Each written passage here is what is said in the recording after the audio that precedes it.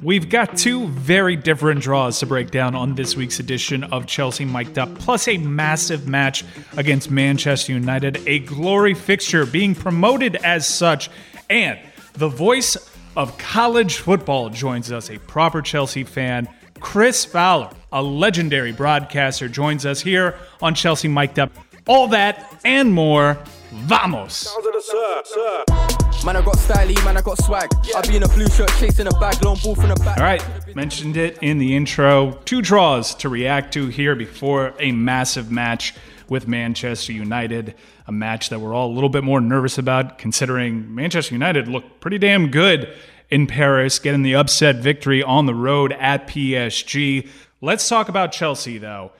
A draw that featured 6 goals and a draw that featured 0 goals. Let's begin with the most recent result. That's more positive of the two, naturally, because Chelsea never led in that game, so you didn't have a blown lead. So let's go with the bright spot. Edouard Mendy, a second clean sheet in his third appearance.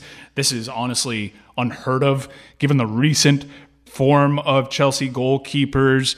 Even though Petr Cech appears to be an option for us, and I'm like slapping my forehead. Why didn't I have that take? Oh my God, I could have set the internet on fire. Had no idea the door was open. Petr Cech, friend of the pod.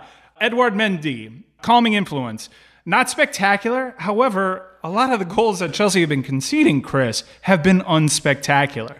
To be able to have the faith in just the routine in this goalkeeper is pretty huge. And it did seem like he was a calming influence along that back line.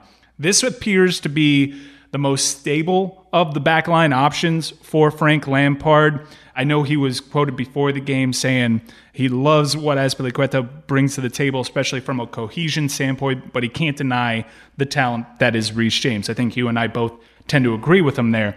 I don't want to make the mistake of taking such a macro view. So let's look at one of the things that troubled Chelsea in the eyes of many Americans for the first 3 halves of football before Frank finally made the decision to move Christian Pulisic back to the left wing. We saw a lot of Christian lining up on the right side. Although, to me, it appeared like he was playing more of a second striker role. I don't know if that's to give room for Kai Havertz more natural drifting into the right or to clear out room for Reece James. It was curious because you're asking a lot defensively of Christian Pulisic. Off of all these soft tissue injuries, I'm a little nervous. But what do you make of Frank Lampard lining Christian Pulisic on the right to start these matches? It's a different way of trying to get the balance right in the team, right? So I think the first time you play it against Southampton, you have Azpilicueta behind him. And so I do think there's a little bit of Christian Pulisic, this is your wing. Go and do your thing down this right-hand side. Azpilicueta is not really the bombing on type. And so you allow him to kind of lead that side of the attack. Whereas I think in the second game, when you have Reece James behind him, then I think you're kind of forcing him to pinch inside and really play in his less comfortable flank. And I think given how well Christian Pulisic bossed that left-hand side, it really does seem like all the best players play down the left, right? The right-footed players, and Neymar plays down that side. Ronaldo played down that side when he was a winger. Like, generally, that is the creative spot, the spot. I don't know why more so than the right-hand side, but it just is. And Pulisic was so comfortable there that I think you want to see him work off of Chilwell, which is the combination that we've talked about for weeks now after they signed him. And I think ultimately, this is part of an experimentation. Mason Mount, in my opinion, can play anywhere. He can play down the right, down the left, in the middle, a bit further behind. So I think that's not the issue. I don't think you're saying I want to play Mason Mount down the left. I think it's more Frank must have seen something with how maybe Pulisic could work down the right and how that might be an improvement. I think given at halftime it switched in the Sevilla match, that maybe going forward this will be a more permanent thing. Yeah, it seemed as though Frank Lampard kind of noticed what everybody else noticed, which is, okay, we know that Christian can play on the right now, and he did have some creative moments there in that first half against Sevilla, but I think we all prefer Christian Pulisic on the left. And if the Southampton match taught us anything, is we never want to see Timo Werner on the left unless it's for a cup tie, and we're just trying to get some squad rotation in there, because that is a tried and true center forward, even though he could have had a better match against Sevilla. I guess a lot of the frustration from certain fans is, why are we acquiescing the left to Mason Mount? If he can play anywhere, why does he have to play there? And I saw a lot of theories like, well, Mason Mount defensively for a forward is one of the best in the world with his pressing and his motor, not necessarily gifted with pace, but a tenacity on the defensive end that can compensate for some of your deficiencies on the defensive end. And if Chilwell is lining up on that left, why not compensate by having a more defensive wing in Mason Mount? To which I say, why are you signing Ben Chilwell? We shouldn't be diluting the purest cut of Chelsea's attack because we're worried about defensive deficiencies. Otherwise, you don't sign a player like Ben Chilwell. What did you make of the other change that Frank Lampard made, taking Jorginho off and bringing Kovacic on? I thought that pivot worked out better with Kovacic and Conte. And Kovacic, obviously, we've spoken a lot about his dribbling acumen and how he can get you out of sticky situations. But defensively, and just from a pace standpoint, this might be the better way to go. Even though some of the service from Jorginho to Timo Werner, especially in that first half, was appetizing. You could see exactly what he can bring to the table. But I think if we're just putting our tried and true best starting 11, it doesn't have Jorginho in that midfield, considering the defensive assignments these players must have with such attacking talent. And ultimately, Frank Lampard's job is to find the balance of all these skills, right? So we've been asking what's the best midfield to play in behind Kai Havertz if you insist on him as the number 10. And I think, as you mentioned, Jorginho has a range of passing and kind of a command on the ball that you don't get from Conte and Kovacic. Conte obviously has the remarkable defensive abilities to snuff out counters and kind of lead presses forward. And then Kovacic has the ball-carrying ability and a bit more of the passing, although not as good as Jorginho, but better than Conte. So how do you marry all these skills is the question. I agree with you in the sense that this game, I think, called for a bit more solidity in that middle because Jorginho was never going to get the time. Just as, for me, the same in the Southampton game, which is why he knocked a couple of those balls in behind. He's never going to get the time to boss the game in the way that Jorginho, in a game where you're keeping 65% of possession, does. I think without that ability to do that, that's where you need Kovacic and that ability to work out of trouble, which I think he does better. And as you mentioned, that defensive mobility. Sevilla, credit to them and their approach, in Southampton as well. A couple of teams have come to the bridge, pressed them, made their distribution from the back uncomfortable, which Sevilla did today as well. And Sevilla certainly did better than Southampton to keep possession as well and really take the game to Chelsea. So I think they were handed a few different kinds of games that we were used to seeing Chelsea struggle in. Southampton with their press and Sevilla press plus possession were really able to make Chelsea uncomfortable. And I think beyond the fact that Jorginho was probably one counterattack away from being sent off, it was a situation I think presented itself for Kovacic. Chris, I'm trying to process exactly how I feel about this result because on the surface, these are predicted to be the two top teams in their group, right? This is the home leg. You should win this one, right? In previous years, I would be disappointed about dropping points at home against Sevilla. But Sevilla were very organized. That is a sound defensive squad. They made things difficult on Chelsea. And I guess I'm so encouraged by the fact that Chelsea had a clean sheet that I'm willing to accept that draw also because we never led, far more than I am with that Southampton game, which was disastrous. And these are the games that you sort of circle in the calendar. And when you look at what looks to be a pretty competitive top four battle, especially looking at the top of the table now with the likes of Aston Villa and Everton, surprisingly, atop the table, that's one that got away from you. And the second goal in particular was just a mistake that can't happen. And I've been extremely patient both on social media, in the heat of the moment, in my group chats, even to a degree, and especially on this podcast where I've had the benefit of time to collect myself. But it's a real struggle, obviously, for Kepa. This is not about piling on to Kepa. The situation is what it is. World's richest keeper, yada, yada. That boat came and went. I'm worried about the man that is playing that position, and I'm worried about my football team naturally because I'm a supporter of Chelsea Football Club. Whatever Kepa is going through right now, whatever it is, between the ears, timing, communication issues, new teammates, there are reasonable explanations for it. However, he's had 3 errors leading to goals this season. He has the worst save percentage in the Premier League. Undeniably a talent because of the price tag that was associated with him, and he is a European champion. He won the Europa League final with Chelsea, so you know he has the credentials to be a successful member of this team, but for whatever reason, right now, it's a struggle. Frank Lampard gave him plenty of chances and backed him up in a way this year that I honestly wish he had backed him up last year. I don't think Chelsea can suffer through any more of Kepa trying to figure it out on the pitch. You are dropping big-time results at this point because they're going to come back and haunt you. This is one of the more competitive Premier Leagues we've seen in our lifetimes as Premier League fans. I can't be suffering through losses, defeats, draws, blown leads at home to the likes of Southampton. It's not working out.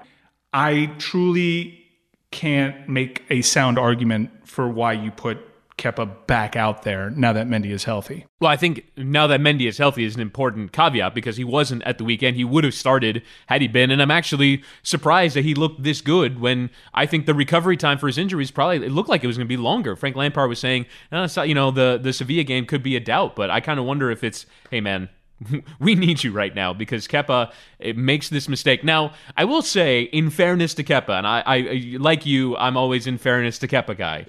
We should rename the pod in fairness to Kepa because we've let a lot of segments off like that. That back pass from Kurt Zouma was really bad. That plays a role. I don't know why Kepa doesn't go with his hands out to try and get the ball. And then obviously he scrambles, and then by then you've conceded. But I do think that Kurt Zouma's mistake plays a role there as well. And I think as well, we should say that even though, Chelsea gave up this late equalizer to Southampton were on top of the game for large portions of that second half. They were making Chelsea uncomfortable. It wasn't just about the mistakes that Kepa make. And also, it's second phase from a free kick. We've seen Chelsea struggle with that before. And Theo Walcott just puts a shot through, takes a deflection, it goes in. The defensive issues in this game for me weren't just about Kepa. Although, again, you see an increased sense of confidence and an improvement in defending when Mendy is in the game. And it just looks totally different from Chelsea's point of view when he's in the game. I agree with you, Chris. It was a bad pass from Kurt Zouma.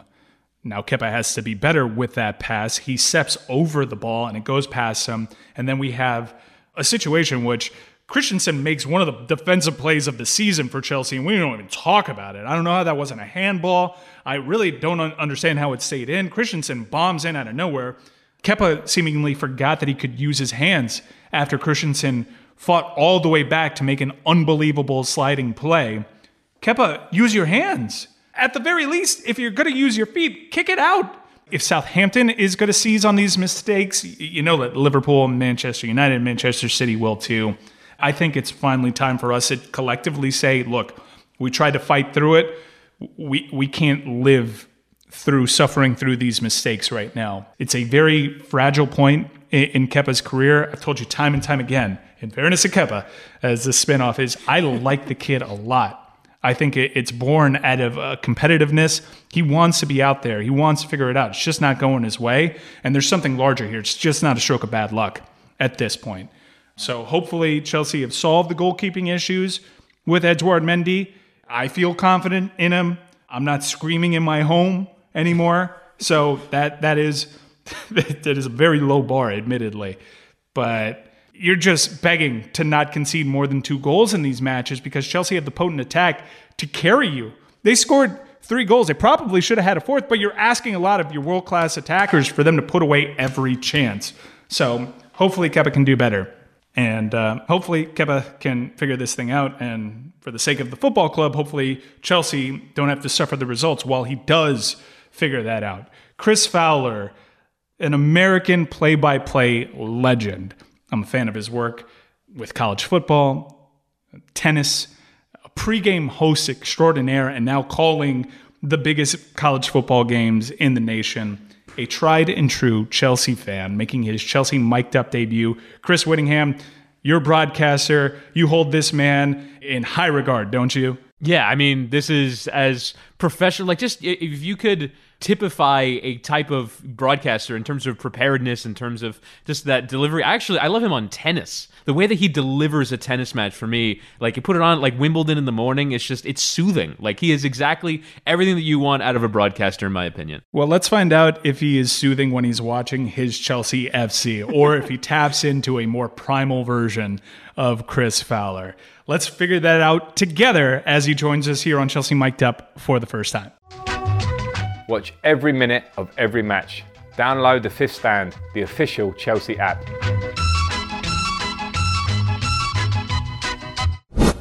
All right, this is one of the dream guests yet again for Chelsea Mic'd Up. Hot streak right now, neutral observer Chris Whittingham. I know you do a lot of broadcasting for Inter Miami and through the NA in your history, and you've been the voice of several Las Vegas Lights games that the gambling addicts know you all too well from. But this is a legendary broadcaster, and with all due respect to you, Whitty, this is my favorite broadcaster on the Zoom screen right now.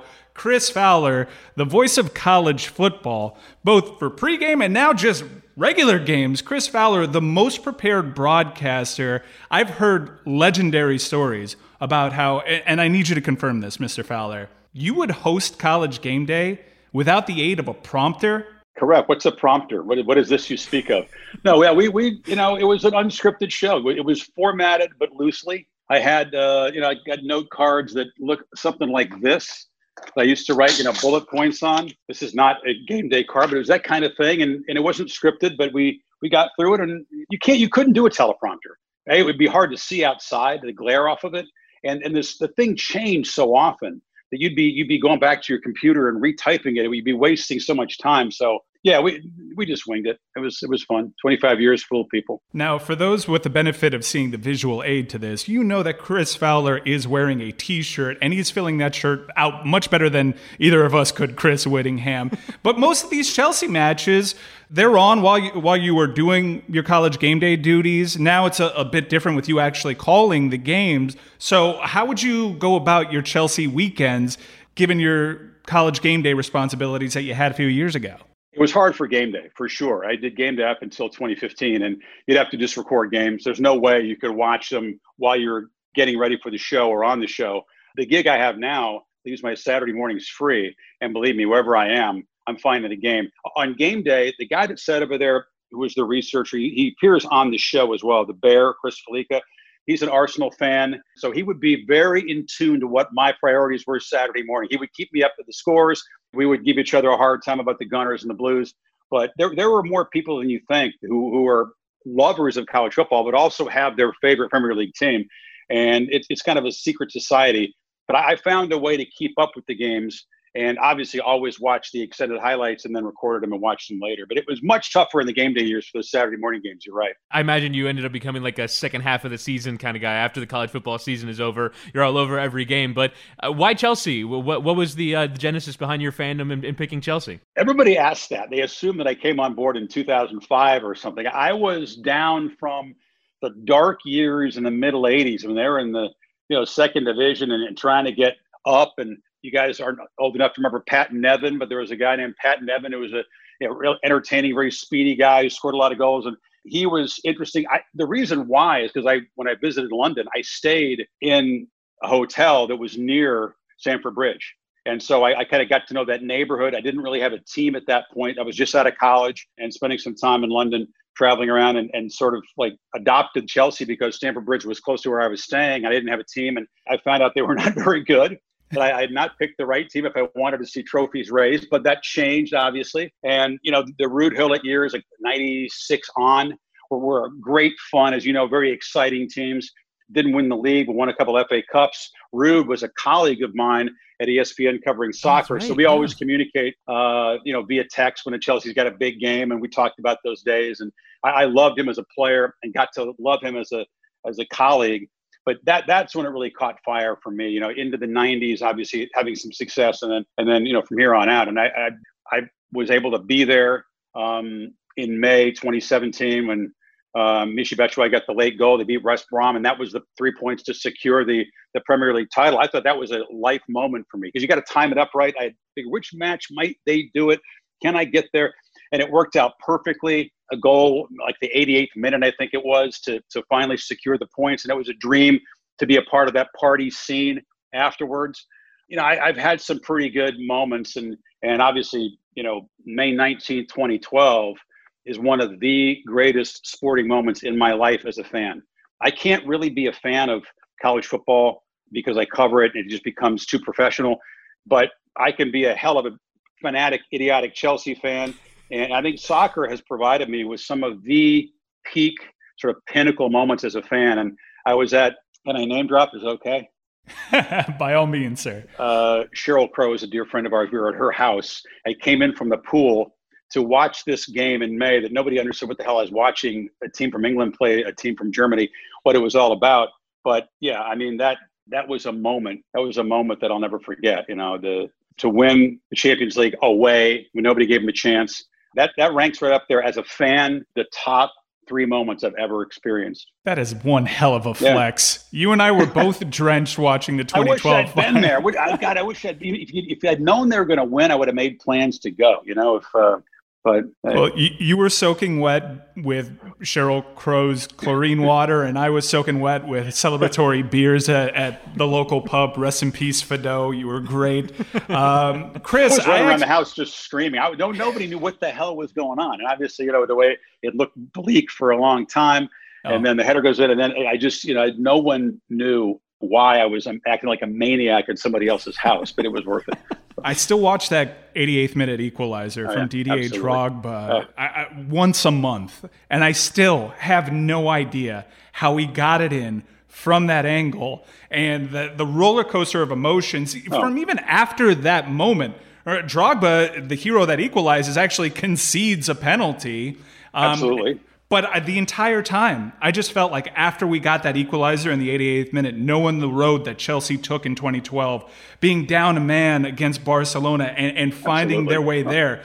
I'm not a big team of destiny guy, or at least I wasn't before 2012. But after that equalizer, even after conceding the penalty, I was like, it's going to happen for us. You weren't even sweating at the penalties. You had no tension when the penalties were taken against a German side like that. I mean, I don't know, man. It was still hard for me to forget Moscow against United in that final. I just said, please, people don't understand. They don't get it, how excruciating it is to be a fan of this sport. When you love a team a lot, when they're up, you're just anxious they're going to concede. And when they're behind, it's like there's desperate, right?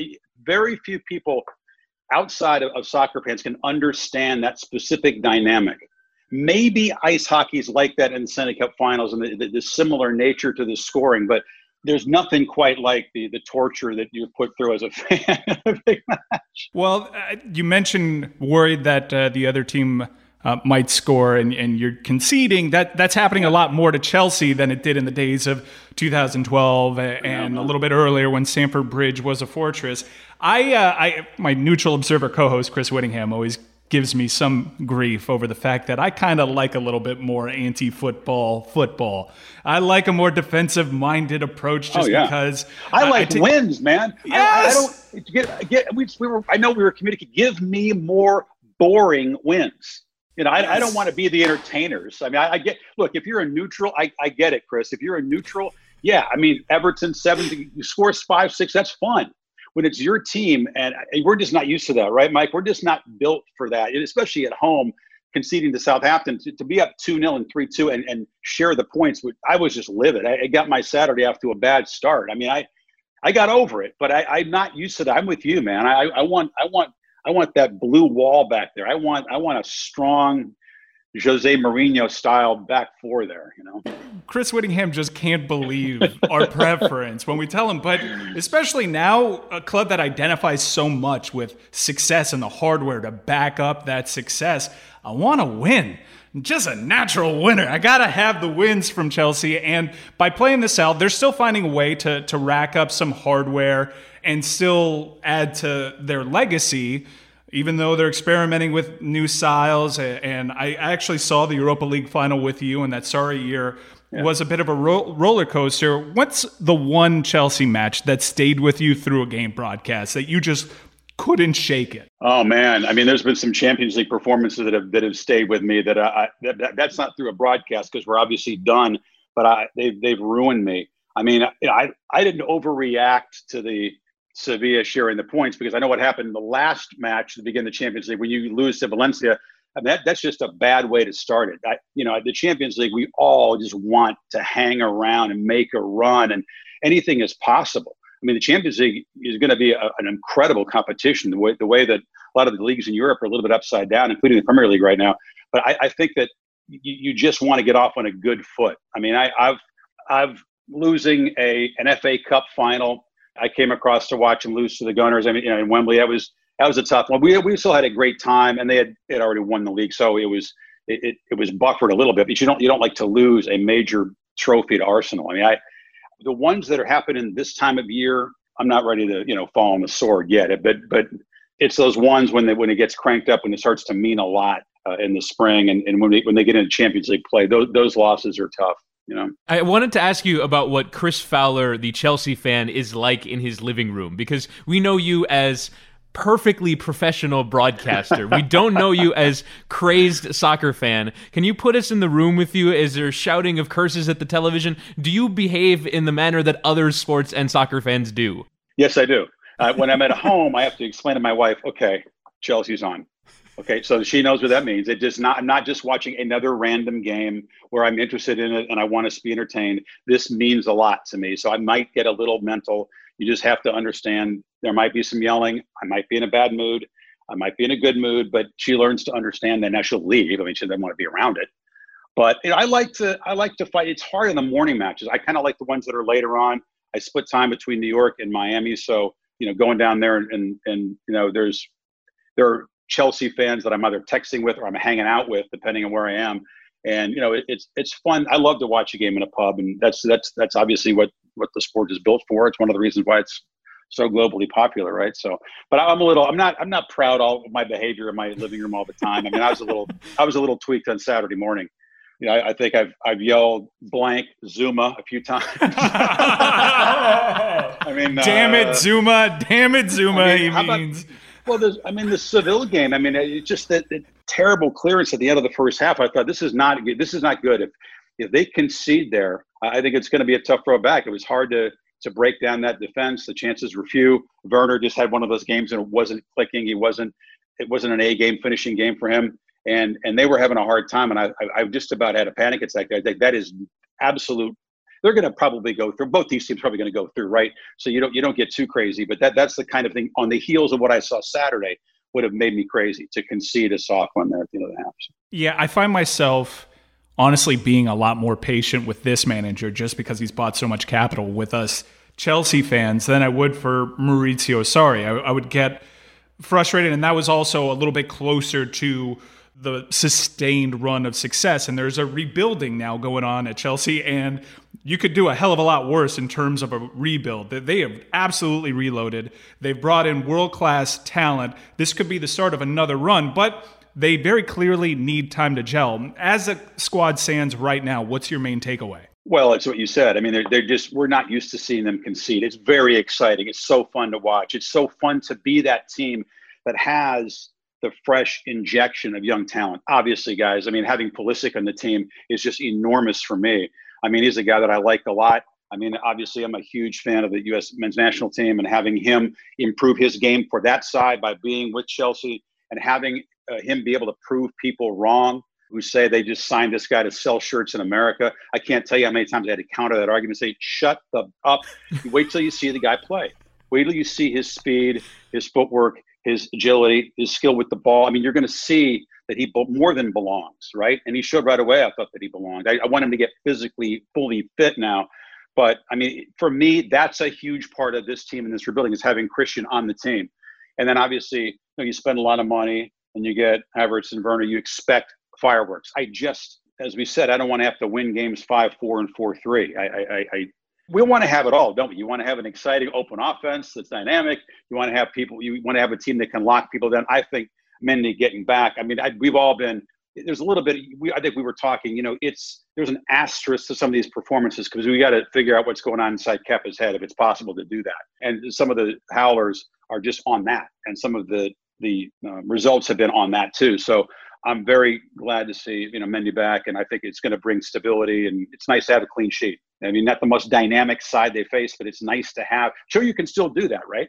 But I mean, to answer your question in a long way, yes, I'm very excited going forward, and I'm willing to live with the growing pains and the frustrating, head-scratching moments because I think that they are arcing in the right direction and have a foundation laid that can bear fruit for years to come, and they'll be fun to watch. No doubt about that. Wanted to ask a follow-up on Christian Pulisic, because you mentioned him in that answer. You covered the 2010 World Cup for ESPN in South Africa, which was kind of like a before and after moment for the coverage of soccer in this country. And I think from there, it's kicked on, and you see NBC with the Premier League and CBS with the Champions League now dedicating real resources and quality towards covering soccer competitions. But you saw the U.S. then, and it was, the plucky Americans, right? That was always their narrative on the world stage. But we're recording this off the back of Christian Pulisic starting for Chelsea, but there were 5 Americans that appeared in the Champions League just today, which is a record.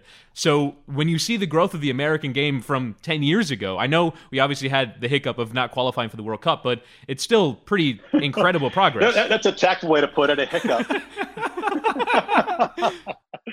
It's the most maddening hiccup ever.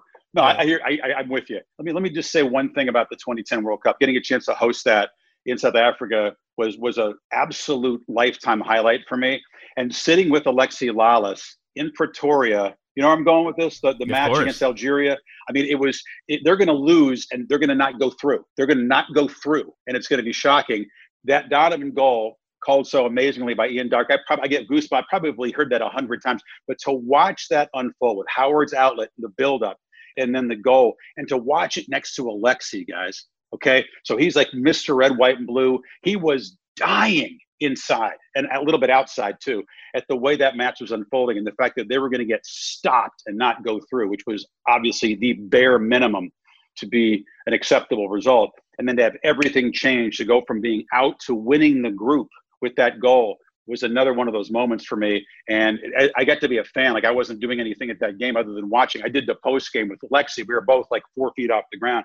But to go ahead and then host that final was just an amazing thing. And you're right, for America to go from that plucky team, which was scraping and clawing to find a goal and trying to outwork people and outfit them, to now actually having a nucleus of young skill. I think is it 8 or 10 guys on Champions League rosters? I think it's you 10. Said 5 today, but I think it's even more than that are in the competition. So it's awesome. And I think Christian and those guys will all get better for the experience. Want to close with the upcoming match against Manchester United. The Chelsea have, of course, in the Fifth Stand app, the Play Predictor game. You can make your predictions on not just the score, but a bunch of different details and win prizes. So Chris Fowler looking ahead to Manchester United at the weekend.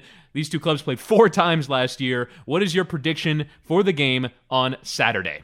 I hope that United have a massive hangover. I hope they go out in Paris and they celebrate the victory over PSG, which is a massive result for them in the Champions League. I hope they drink champagne, overeat, and then stumble back, and they can't even move on the weekend. That would really be nice. No, I don't think we can count on that. I mean, they're coming off of that. That's a massive result. So I don't know if they build on that. I don't know if it's weird to think of there ever being a letdown for a United Chelsea game. But and I don't know what to make of it. Obviously, they got some things sorted out there. Just encouraged. Pulisic getting closer and closer to 100%. Mendy being back. Obviously, I have United fans who are friends of mine, and it's obviously we all do. There's because they're all a bunch of people that jump on the bandwagon for the last 20 years around the world. But so there's a lot emotionally invested whenever those two teams play. I'm hopeful. I'm not going to be. I'm not going to lie to you. That game means more than the others, and based on what I saw today, I'm more hopeful. All right, Chris Fowler making his debut appearance here on Chelsea Mic'd Up. Hopefully it's the first of many, sir. We hold you in the highest regard, immense respect for what you do broadcasting wise and your Chelsea fandom. It's a potty mouth Chris Fowler here, Chris Whittingham. Was I potty mouth? No. There was blanks. I bleep myself. Yeah. Yes. That's to give you. You wanted it. Chris, you wanted an example of what it's like in the living room. I'm not saying it's PG-13 language. When Chelsea, I haven't heard a lot of PG-13 language at the Bridge when I've been there either. So I think I'm the same as everybody. You just want us to return to the times we can go in there and watch these games in person. Part of it is it's a little bit bittersweet to watch. That beautiful place empty and know that we don't know when we're going to be able to get back there. But whenever they're allowed to put fans back in there, I'm going to elbow my way in there because I've been missing it desperately. And we can do this again, and we'll bring along Dominic Thiem or bring along a few other Chelsea people. I'm sure You should get. Have you ever had him on the podcast? Wow, Dom Thiem is a Chelsea fan. I didn't know that. Yeah, no, we communicate about that. He's a big Chelsea fan, so I don't know his story. Where he's obviously a lot younger than I am, so he probably came to the club when they were already winning hardware. But he's a huge Chelsea fan. So we'll all get together. I'm sure we can watch one together at some point. That'd be fun. Absolutely, Chris Fowler. Thank you again for joining us here on Chelsea Mic'd Up. Keep the blue flag flying high, guys. Take care. Chelsea.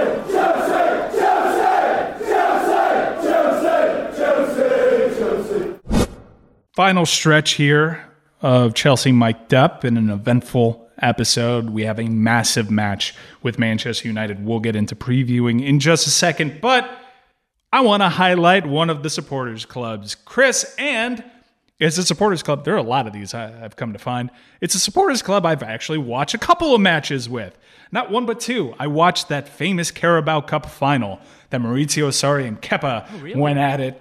Unfortunately, Chelsea didn't come away with the Cup of Cups in this matchup at Wembley, but my wife and I had a great time watching this match with the Atlanta Blues. Atlanta Blues, I feel like I'm a family member of the Atlanta Blues. I've been able to watch more than one game with you guys. They reached out to us and they shared their club story. Chris, and remember, for the people that want to share their club stories, make sure to check out the show notes in the episode description to find out how you can be highlighted. Chris, tell us about the wonderful Atlanta Blues. Well, the Atlanta Blues are very proud of their charitable efforts. Beyond just getting together to watch Chelsea matches, they come together to support their community by raising funds, donating food, and volunteering for charities. In January 2016, October 2017, and May 2018, they held football trivia events to raise funds for the Fugees Family. Fugees Family is a nonprofit organization committed to empowering minds and rebuilding lives for young refugees. In 2018, they ran a food drive for the Atlanta Food Bank.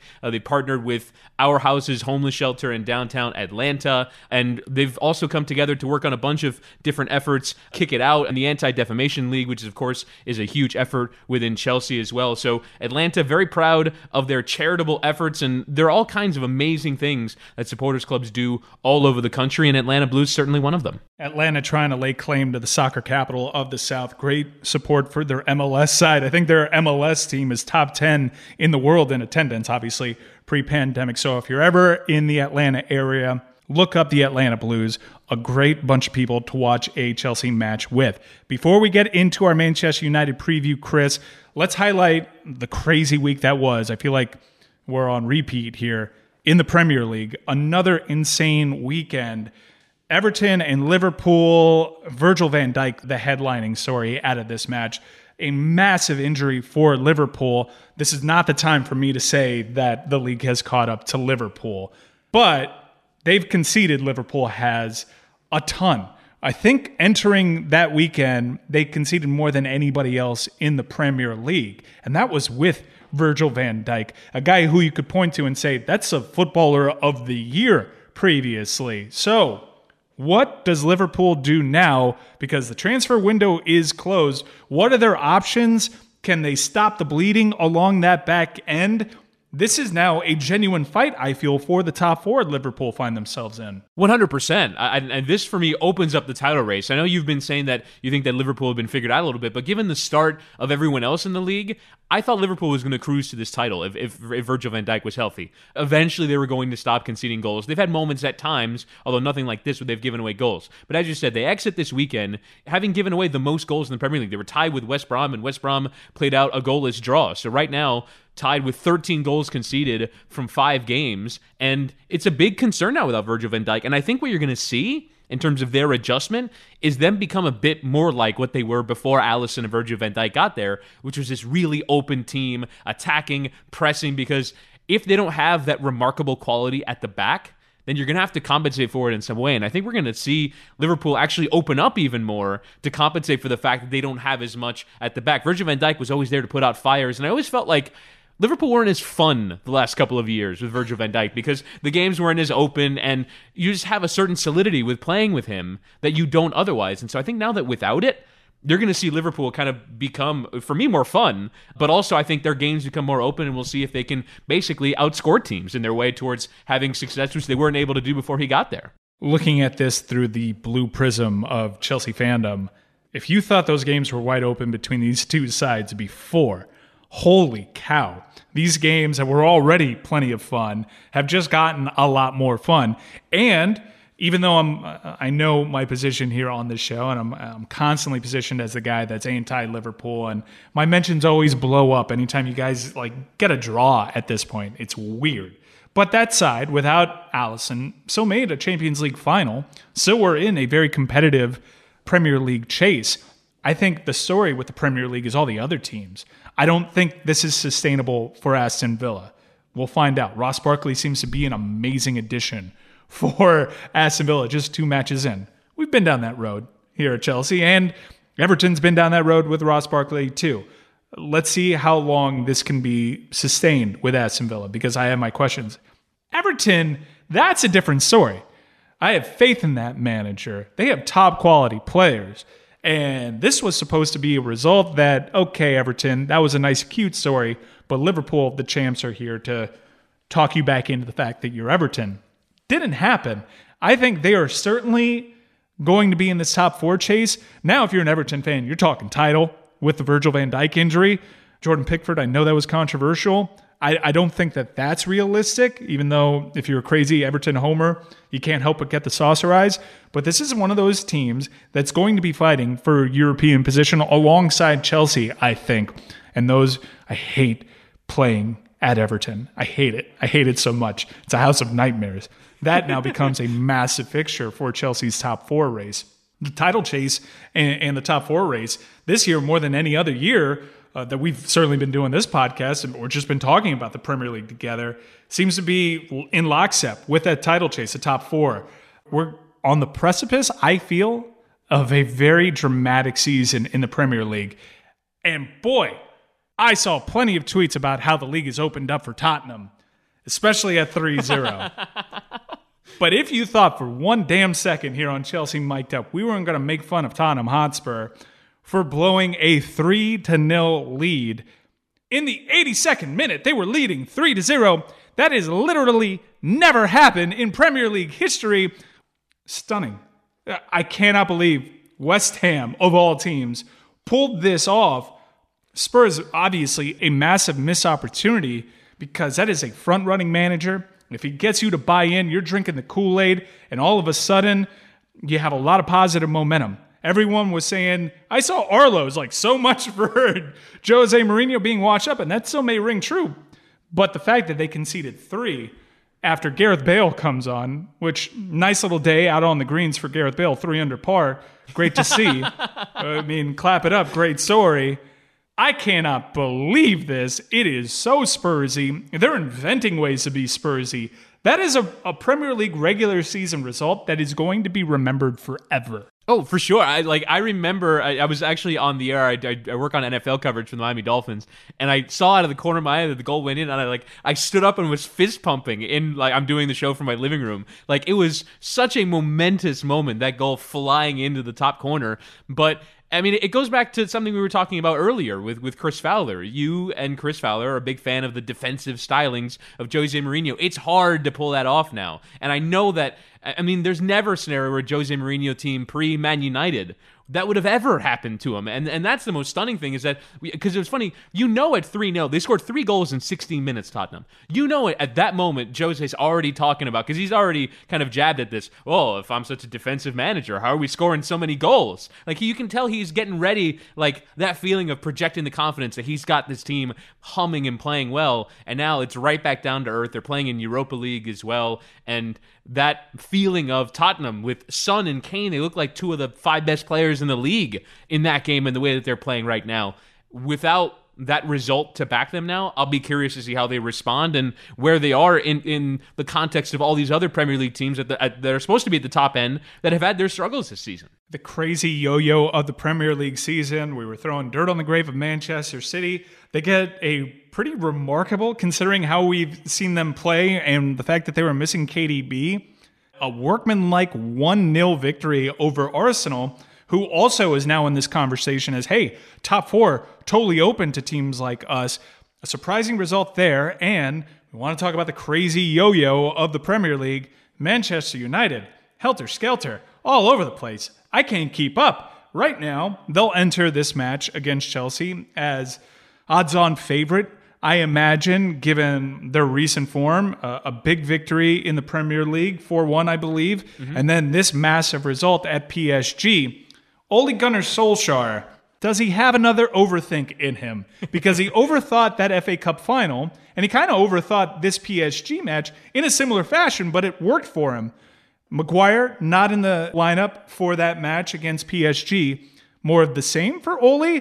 Or does he totally zig again and overthink this matchup with Frank Lampard, a manager that he was doing quite well against until that FA Cup final where he kind of played himself? Well, it's funny because in the 86th minute, you mentioned earlier like how late it was for Tottenham. In the 86th minute, Man United are 1-1 with Newcastle, and it's feeling like, man, they're going to drop points away at Newcastle. Like, this United season is off to a dreadful start. Then they score 3 goals. Then they beat Paris Saint-Germain away from home with, as you said, Ole Gunnar Solskjaer. His tactical acumen is questioned all the time. Can he make adjustments? Can he do things to kind of shore things up? You go away from home, you're playing Neymar and Mbappe in the Champions League runners-up from a year ago.